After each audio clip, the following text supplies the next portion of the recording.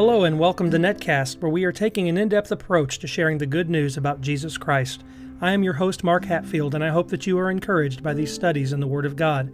We invite your feedback and would love to have you as a regular part of our listening audience.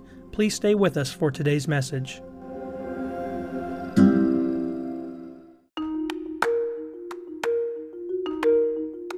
I would like to begin today by extending a warm welcome to all of our Netcast listeners. Thank you for joining us for this final episode in Season 2. This is Episode 6. In this season, we have been discussing the angels of God, and I hope you have enjoyed the series thus far. We will conclude today with the subject, the work of the angels. So far, we have covered many biblical facts about angels, along with the content on the nature and appearances of angels. Today, we want to answer questions about what the angels do or don't do in our lives today. We also want to talk about what the angels might be doing before the face or throne of God. Right now would be a perfect time to grab your Bible so that you can follow along with our study today. If you are not in a position to have an open Bible in front of you, listen closely as we move through each of our points today and our passages of Scripture. This is an important subject because there are many works attributed to angels that the Bible never even addresses. For example, if I clip this angel pin to my sun visor in my car, will it keep me safe while I drive from one place to another? Does that angel pin represent a guardian angel or an angel of traveling mercies? This and other trends are some of the distorted practices that people have adopted, and they have no biblical precedent. We will try to address only what the Bible reveals. In doing so, we will dispel many false notions or ideas that are held by those in the world today. But before we can proceed, we need to tackle the trivia question from the last episode, and I wanted to see if you could tell me about the angel that we see in Daniel chapter 12 and verse 1, and explain what he was responsible for in that context. No correct responses were submitted by our listening audience, so I will read the passage and provide the answer.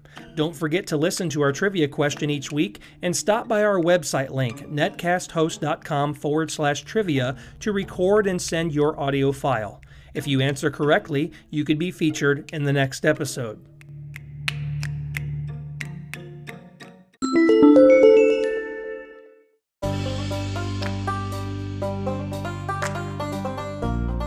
In Daniel chapter 12 and verse 1, the prophet wrote, "Now at that time Michael, the great prince who stands guard over the sons of your people, will arise, and there will be a time of distress such as never occurred since there was a nation until that time. And at that time your people, everyone who is found written in the book, will be rescued." To answer our question, the angel here is Michael, who we said earlier in our study was an archangel, and here he is referred to as the great prince. His job or responsibility was to stand guard over the people.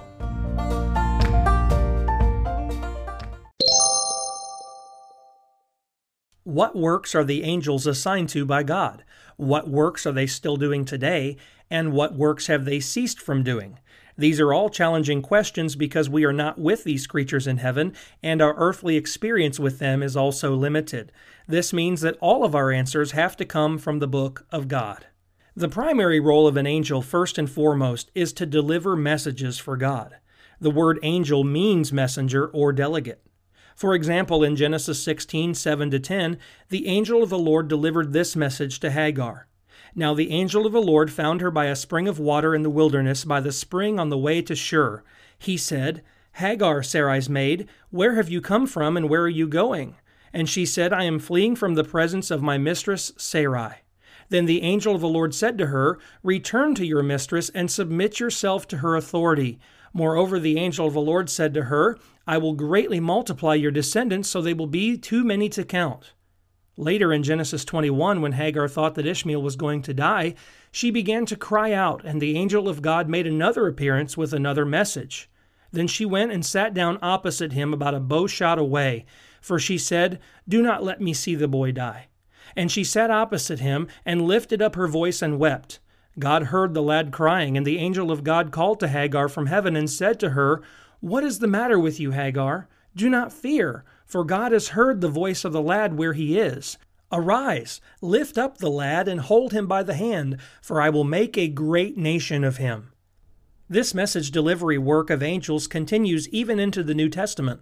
We have already read where Zacharias and Mary were witness to an angel delivering messages about the birth of John and Jesus, which ushered in the coming of the Messiah, in Luke chapter 1, 11-25, and Luke chapter 2, 13 and 14.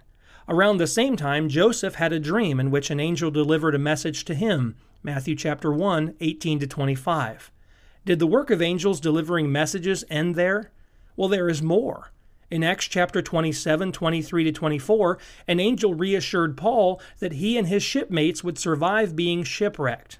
We read in an account where Paul claimed, "For this very night an angel of the God to whom I belong and to whom I serve stood before me, saying, 'Do not be afraid, Paul. You must stand before Caesar, and behold, God has granted you all those who are sailing with you.'" Beyond their periodic messages to individuals, the angels also help to give God's law to his people. In Deuteronomy 33, verses 1 and 2, we read, "Now this is the blessing with which Moses, the man of God, blessed the sons of Israel before his death. He said, 'The Lord came from Sinai and dawned on them from Seir. He shone forth from Mount Paran. And he came from the midst of 10,000 holy ones. At his right hand there was flashing lightning for them.'" This was in reference to the giving of the law of God, as we see in Acts 7:53. "You who received the law as ordained by angels and yet did not keep it." To finish this section about angels being messengers, we also want to mention that angels came to explain visions that were given from God. In Daniel chapter 8, verses 16 and 17, we learn, "And I heard the voice of a man between the banks of Ulai, and he called out and said, 'Gabriel, give this man an understanding of the vision.' So he came near to where I was standing, and when he came, I was frightened and fell on my face. But he said to me, 'Son of man, understand that the vision pertains to the time of the end.'" Then in Daniel chapter 9, 21 and 22, we mentioned last time that the angel Gabriel came to Daniel to give him an understanding of another vision that he saw. In either case, the angels were performing the basic work of delivering messages. Sometimes angels were referred to as the angel of his presence. Basically, this means that the word of an angel was the word of God, and they were not to alter the message that God gave them to deliver. The Apostle Paul even warned of the possibility of angels tampering with the gospel and said that they will be eternally condemned for doing so. If they are to preach a gospel contrary to the simple message of salvation in Christ, they were to be condemned. In Galatians 1, 6-8 we read, "I am amazed that you are so quickly deserting him who called you by the grace of Christ for a different gospel, which is really not another, only there are some who are disturbing you and want to distort the gospel of Christ. But even if we, listen, or an angel from heaven should preach to you a gospel contrary to what we have preached to you, he is to be accursed." Since the entirety of God's will has been delivered and is recorded in the Bible, no further revelation is being delivered by angels. Such claims of angelic revelation has led to the errors of the Mormon cult, where an extra-biblical angel by the name of Moroni supposedly appeared to Joseph Smith on his bed, giving him directions to find further revelation from God. An angel supposedly appeared to Muhammad and delivered the teachings of the Quran as well. This is error, and we are warned against an angel teaching anything beyond what was already delivered by the apostles and made certain through the Holy Spirit of God. Any new claim of angelic revelation is false and should be discredited. Listen to the writer in Hebrews chapter 1, verses 1-4. God, after he spoke long ago to the fathers and the prophets in many portions and in many ways, let me pause for just a moment there to say that this is also through angelic revelation, in these last days has spoken to us in his Son, whom he appointed heir of all things, through whom also he made the world, and he is the radiance of his glory, and the exact representation of his nature, and upholds all things by the word of his power. When he made purification of sins, he sat down at the right hand of the Majesty on high, having become as much better than the angels, as he has inherited a more excellent name than they. We need to listen to and heed the words of Jesus. If angels revealed messages today, they would either be teaching something new, which was condemned, teaching something contradictory to what has already been revealed, which is also condemned, or teaching something that is already revealed, which is redundant and unnecessary. We have all things that pertain to life and godliness, and we are thoroughly furnished for every good work by the Word of God. Now, moving on. The second work of angels that we want to cover today is that the angels praise and worship God before His heavenly throne. We have already addressed that this ministry of the angels in heaven is to offer reverent shouts to God. In Psalm 29, 1 and 2, we read, a psalm of David, "Ascribe to the Lord, O sons of the mighty, ascribe to the Lord glory and strength, ascribe to the Lord the glory due to His name, worship the Lord in holy array." As a recap, let us read Revelation chapter 5, verses 11 through 14. Then I looked, and I heard the voice of many angels around the throne, and the living creatures and the elders, and the number of them was myriads of myriads and thousands of thousands, saying with a loud voice, "Worthy is the Lamb that was slain to receive power and riches and wisdom and might and honor and glory and blessing." And every created thing which is in heaven and on the earth and under the earth and on the sea, and all things in them I heard saying, "To Him who sits on the throne and to the Lamb be blessing and honor and glory and dominion forever and ever." And the four living creatures kept saying, "Amen." And the elders fell down and worshipped. Worship is an eternal work of all those who dwell in heaven before God. Since we've already talked about how the angels worship before the throne of God, we want to move on. The next work of the angels is that they work on behalf of the saved, that is, God's redeemed. Back in Hebrews chapter 1, verse 14, we learn, "Are they not all ministering spirits sent out to render service for the sake of those who will inherit salvation?" To minister is to serve. The service is specifically for those who are in line to inherit the salvation of the Lord. Well, in Psalm 91, verse 11, the psalmist shares, "For He will give His angels charge concerning you, to guard you in all your ways." This passage was misused by Satan when tempting Jesus to jump from the high summit of the temple and plummet toward the ground. Jesus responded that he should not test the Lord our God.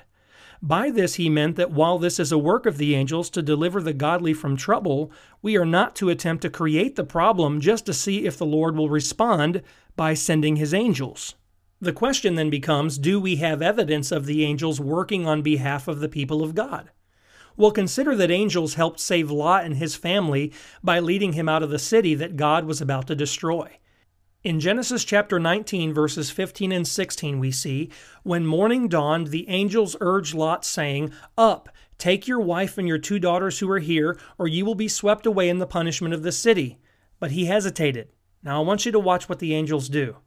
"So the men," that is the angels, "seized his hand and the hand of his wife and the hands of his 2 daughters, for the compassion of the Lord was upon him, and they brought him out and put him outside the city." Beside the work of leading the godly away from destruction, the angels also provided food in a desert place. The angels fed Elijah in the wilderness in 1 Kings 19, 3-8. "And he was afraid, and arose and ran for his life, and came to Beersheba, which belongs to Judah, and left his servant there. But he himself went a day's journey into the wilderness, and came and sat down under a juniper tree. And he requested for himself that he might die, and said, 'It is enough now, O Lord, take my life, for I am not better than my fathers.' He lay down and slept under a juniper tree, and behold, there was an angel touching him, and he said to him, 'Arise, eat.' Then he looked, and behold, there was at his head a bread cake baked on hot stones, and a jar of water. So he ate and drank, and lay down again. The angel of the Lord came again a second time and touched him and said, 'Arise, eat, because the journey is too great for you.' So he arose and ate and drank, and went in the strength of that food 40 days and 40 nights to Horeb, the mountain of God." We could say this is where angel food cake was introduced, and it sustained the health of Elijah. In addition to deliverance and providing sustenance, angels also offer protection. Daniel was protected from lions in the den of death by an angel that was found stopping their mouths. In Daniel chapter 3 and verse 28, the Bible records, "Nebuchadnezzar responded and said, 'Blessed be the God of Shadrach, Meshach, and Abednego, who has sent his angel and delivered his servants who put their trust in him, violating the king's command, and yielded up their bodies so as not to serve or worship any god except their own God.'" Then in Daniel 6:22, the angelic protection was confirmed. "My God sent his angel and shut the lions' mouths, and they have not harmed me, inasmuch as I was found innocent before him, and also toward you, O king, I have committed no crime." Now let's go ahead and add to deliverance, sustenance, and protection the work of rescuing. An angel freed Peter from prison, serving as an escort to walk him out unharmed and unnoticed.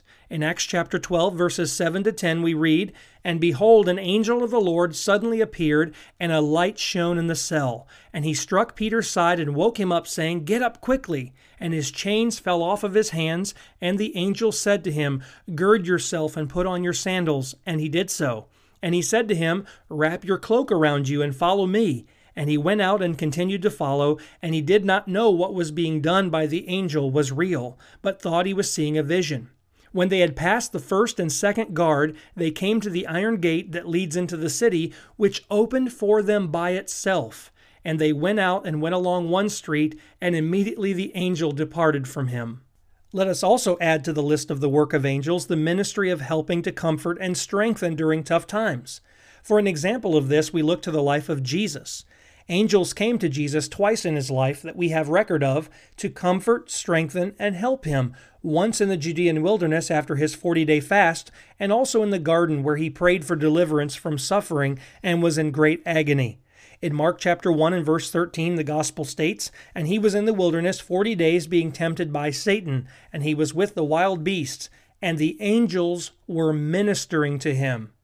Then in Luke chapter 22, verses 39 to 43, we learn, "And he came out and proceeded, as was his custom, to the Mount of Olives, and the disciples also followed him. When he arrived at the place, he said to them, 'Pray that you may not enter into temptation.' And he withdrew from them about a stone's throw, and he knelt down and began to pray, saying, 'Father, if you are willing, remove this cup from me. Yet not my will, but yours be done.' Now an angel from heaven appeared to him, strengthening him." Jesus also said that he had angels at his disposal that he could dispatch at any moment in a time of need.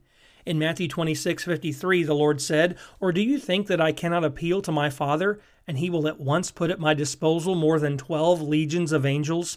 Amazing. I think it might be good at this point in our study to point out that angels don't always intervene, but they simply do the will of God. So in Hebrews 11:36 through 40, there are countless examples of people of faith enduring horrendous pain, suffering, and even death for their faith in God. This is not a failure on the part of God or his angels to protect, comfort, and deliver you, but we understand that we must, through much tribulation, enter into the everlasting kingdom. There will be things we have to endure in this life. We could say that the service of angels today can be equated with the providential working of God. We may never know all of the ways that God has positioned angels to serve his purposes in our lives, but remember that the Hebrew writer said that we could encounter angels and be completely unaware of their presence, Hebrews 13 and verse 2. The key word in that text is unaware, and the point of the passage is an encouragement to continue to serve God as a faithful child of God, knowing that angels are able to step into our lives if God so chose to send them. We know for a fact that one day we will see the angels. They will come with Jesus to carry us home as the redeemed of the earth. In the meantime, they are before the throne of God, doing his bidding on missions that we may never be aware of in this life. One of my favorite works of the angels, especially as a child of God, when we sometimes ask, "Oh Lord, how long will we have to continue to endure these things that we do in this life?" is that the angels of God trouble the enemies of God and carry out his judgment and wrath. We read the words of the prophet in Isaiah 66, verses 15 and 16, "For behold, the Lord will come in fire, and his chariots like the whirlwind, to render his anger with fury, and his rebuke with flames of fire. For the Lord will execute judgment by fire and by his sword on all flesh, and those slain by the Lord will be many." Let us not forget that the angels are his fiery chariots on which the Lord rides in judgment. But the Lord also sends his angels, or his angel, the angel of the Lord, on missions to participate in judgment. In 2 Kings 19, verse 35, this angel killed 185,000 Assyrian soldiers, and the people of God didn't even have to lift a sword. In Isaiah 37:36, the text states, "Then the angel of the Lord went out and struck 185,000 in the camp of the Assyrians, and when men arose early in the morning, behold, all of these were dead." Paul points out in 1 Corinthians 10 and verse 10 that it was an angel that killed the Israelites when they murmured against God in the wilderness, saying, "Nor grumble as some of them did, and were destroyed by the destroyer," that is, the destroying angel. This same destroying angel from Exodus 12 and verse 23 unleashed the plagues of killing all the firstborn of Egypt in response to Pharaoh hardening his heart. Listen to Psalm 78, 43-51. When he performed his signs in Egypt and his marvels in the field of Zoan, and turned their rivers to blood and their streams they could not drink, he sent among them swarms of flies which devoured them, and frogs which destroyed them, and he gave also their crops to the grasshopper, and the product of their labor to the locust. He destroyed their vines with hailstones, and their sycamore trees with frost. He gave over their cattle also to the hailstones, and their herds to bolts of lightning. He sent upon them his burning anger, fury and indignation and trouble. But I want you to listen carefully to this next line. A band of destroying angels. He leveled a path for his anger. He did not spare their soul from death, but gave over their life to the plague, and smote all the firstborn in Egypt, the first issue of their virility, in the tents of Ham. To get more information on the work of the angels and judgment, read the book of Revelation and take note of how many times the angels are sent to wreak havoc with plagues. For example, consider the bowls of wrath in Revelation 15, 7-8. These are poured out on the enemies of God as the angels usher in the events of redemption for the saved. The text reads, Then one of the four living creatures gave to the seven angels 7 bowls full of the wrath of God, who lives forever and ever. And the temple was filled with smoke from the glory of God and from his power, and no one was able to enter the temple until the 7 plagues of the 7 angels were finished. If you recall, an angel with a flaming sword was placed in the entryway to the Garden of Eden after Adam and Eve were expelled from that paradise in Genesis chapter 3 and verse 24. And the account tells us, So he drove the man out, and at the east of the Garden of Eden he stationed the cherubim and the flaming sword which turned every direction to guard the way to the tree of life. This is a form of judgment. 2 angels were also responsible for destroying Sodom and Gomorrah because of its sinful inhabitants after helping Lot and his family escape. In Genesis 19, starting in verse 12 and reading through verse 15, it is recorded, Then the 2 men said to Lot, that is the 2 angels, Whom else have you here? A son-in-law and your sons and your daughters and whomever you have in this city, bring them out of the place, for we are about to destroy this place because their outcry has become so great before the Lord that the Lord has sent us to destroy it. Lot went out and spoke to his sons-in-laws who were to marry his daughters and said, Up, get out of this place, for the Lord will destroy the city. But he appeared to his son-in-laws to be jesting. When morning dawned, the angel urged Lot, saying, Up, take your wife and your 2 daughters who are here, or you will be swept away in the punishment of the city. According to Scripture, an angel is said to have struck Jerusalem with a plague in 1 Chronicles 21, 15 and 16. And God sent an angel to Jerusalem to destroy it, and as he was about to destroy it, the Lord saw and was sorry over the calamity, and said to the destroying angel, It is enough, now relax your hand. And the angel of the Lord was standing by the threshing floor of Ornan the Jebusite. Then David lifted up his eyes and saw the angel of the Lord standing between earth and heaven with his drawn sword in his hand stretched out over Jerusalem. Then David and the elders, covered with sackcloth, fell on their faces. Well, we also know then that the angels will separate the righteous and the wicked before the throne of God in judgment. In the Gospel of Matthew, chapter 13, verses 30, verse 39, and verses 41 to 43, the Gospel writer penned these words, Allow both, that is the tares and the wheat, to grow together until the harvest. And in the time of the harvest I will say to the reapers, First gather up the tares, and bind them in bundles to burn them up. But gather the wheat into my barn. And the enemy who sowed them is the devil, and the harvest is the end of the age, and the reapers are the angels. The Son of Man will send forth his angels, and they will gather out of his kingdom all stumbling blocks and those who commit lawlessness, and they will throw them into the furnace of fire. In that place there will be weeping and gnashing of teeth. Then the righteous will shine forth as the sun in the kingdom of their Father. He who has ears, let him hear. We also know that the angels will escort the righteous to their rest in paradise. Luke 16, verse 22. Finally, today we want to briefly cover how the angels roam and stand watch while offering providential direction from God. In Zechariah chapter 1, verses 8 through 11, it tells us, I saw at night, and behold, a man was riding on a red horse, and he was standing among the myrtle trees which were in the ravine, with red, sorrel, and white horses behind him. Then I said, My Lord, what are these? And he, the angel who was speaking with me, said to me, I will show you what these are. And the man who was standing among the myrtle trees answered and said, These are those whom the Lord has sent to patrol the earth. So they answered the angel of the Lord who was standing among the myrtle trees and said, We have patrolled the earth, and behold, all the earth is peaceful and quiet. The prophet Daniel shares in Daniel chapter 12 and verse 1, Now at that time Michael, the great prince who stands guard over the sons of your people, will arise, and there will be a time of distress such as never occurred since there was a nation until that time. And at that time your people, everyone who is found written in the book, will be rescued. While I don't want to speculate or spend too much time on this, angels can also be involved in politics and are not always recognized when doing so. For example, in Daniel chapter 10, 12 through 14, the prophet wrote, Then he said to me, Do not be afraid, Daniel, for from the first day that you set your heart on understanding this and on humbling yourself before your God, your words were heard, and I have come in response to your words. But the prince of the kingdom of Persia was withstanding me for 21 days. Then behold, Michael, one of the chief princes, came to help me, for I had been left there with the kings of Persia. Now I have come to give you an understanding of what will happen to your people in the latter days, for the vision pertains to the days yet future. Another example of this political involvement can be seen in 2 Kings 6, 13 through 18.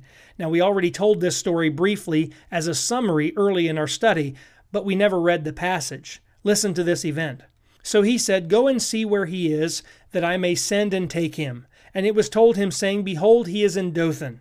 He sent horses and chariots and a great army there, and they came by night and surrounded the city. Now when the attendant of the man of God had risen early and gone out, behold, an army with horses and chariots was circling the city. And his servants said to him, Alas, my master, what shall we do? So he answered, Do not fear, for those who are with us are more than those who are with them. Then Elijah prayed and said, O Lord, I pray, open his eyes that he may see. And the Lord opened the servant's eyes, and he saw, and behold, the mountain was full of horses and chariots of fire all around Elisha. When they came down to him, Elisha prayed to the Lord and said, Strike this people with blindness, I pray. So he struck them with blindness, according to the word of Elisha. As we begin to wrap up today's message, let us also recall that angels helped preachers of the gospel, as in Acts chapter 5, verses 18 through 20.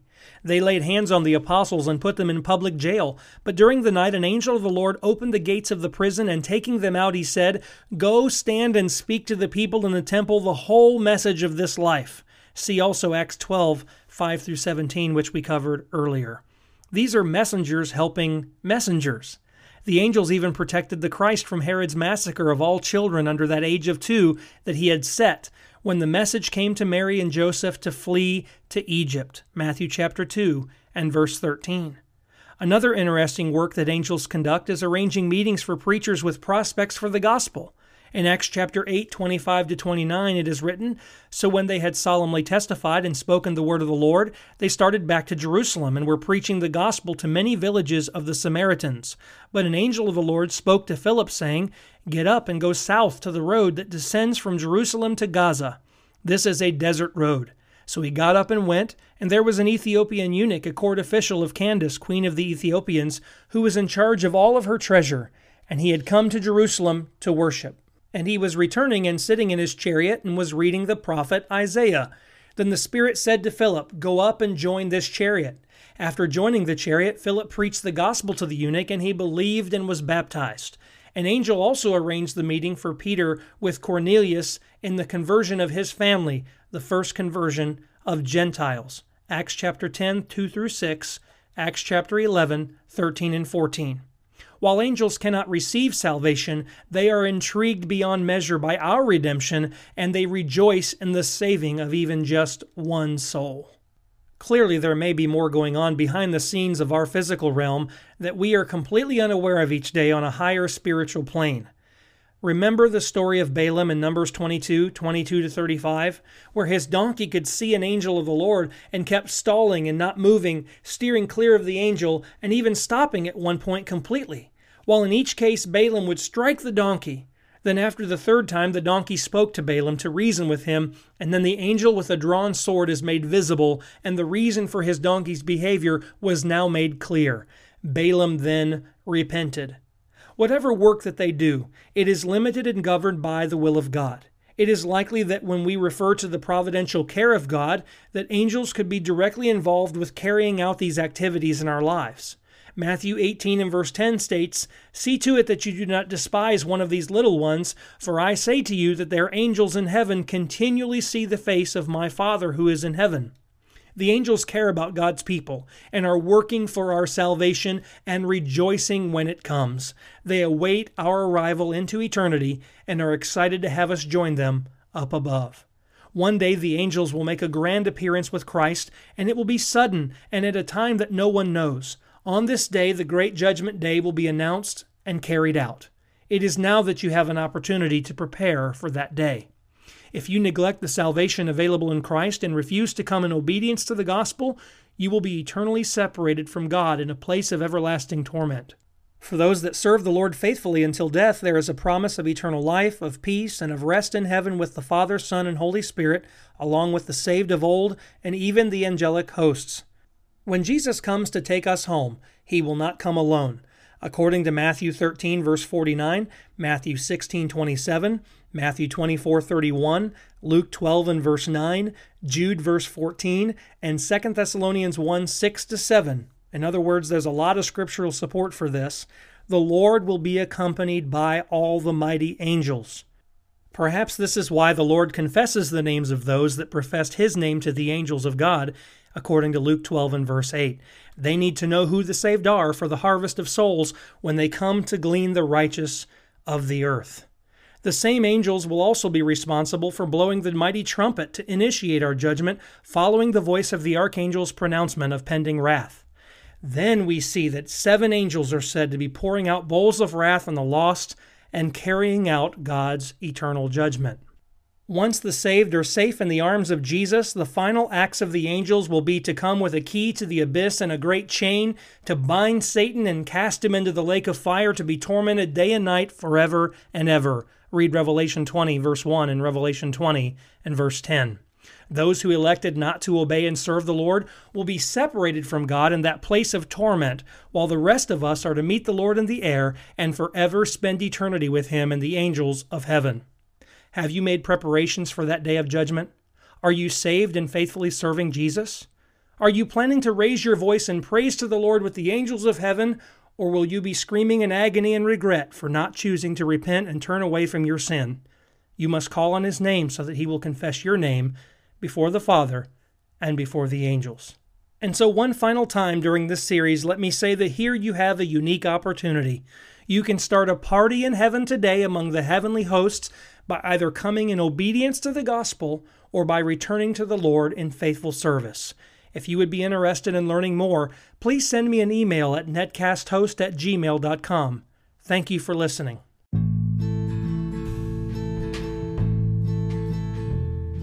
Now that we've wrapped up Season 2, I want to announce again the next series of episodes that we're going to cover in Season 3.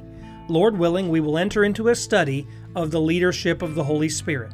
In Romans 8, we learn that all who are led by the Spirit of God are sons of God. This teaching by the Apostle Paul makes it clear that we must be under the leadership of the Holy Spirit. The problems begin to arise when you compare the false and contradictory teachings about the work of the Holy Spirit of God that we see promoted in the religious world with what the Bible clearly teaches. And so our task is going to be to decipher exactly how the Holy Spirit works in our lives today. Be sure to take advantage of our special offer. If you partner with us on Patreon or PayPal by making a financial commitment to Netcast, we will send you the complete PDF outline for our study on the angels of God, and as a bonus, we are including the PowerPoint files as well to assist you with your Bible studies. You can go to patreon.com/netcast to learn more, or simply send your financial gift through PayPal using the Netcast email, netcasthost@gmail.com. If you are not in a position to support this ministry effort financially, but you do want to help, let me encourage you to do one of the following. First, continue being a dedicated listener and subscribe to the podcast. Second, share Netcast with your friends and family. Finally, leave a review for others to read. Your positive feedback can be inviting to those who want to learn more about the show. Before I sign off today, I would like to ask you to visit our social media sites. We are on Facebook, Twitter, Instagram, and YouTube, to name a few. On these sites, you will find updates about Netcast to keep you current on any new developments with the podcast. Let me also invite you to visit our website, netcasthost.com. You can sign up for our email list, participate in our trivia questions each week, view our transcripts of the podcast on the blog, become a member of the podcast totally free, and this will give you access to hidden features on the website like our members forum and so much more. Again, the address for the website is www.netcasthost.com. As we conclude today's episode, I want to provide you with the trivia question for our next show. Can you tell me, in 1 Thessalonians 5 and verse 19, what does Paul warn Christians about? Visit our trivia link at netcasthost.com/trivia and follow the instructions provided to submit your answer. If you answer correctly, you could be featured in our next episode. Until then, I pray that God will bless you richly in Jesus Christ our Lord.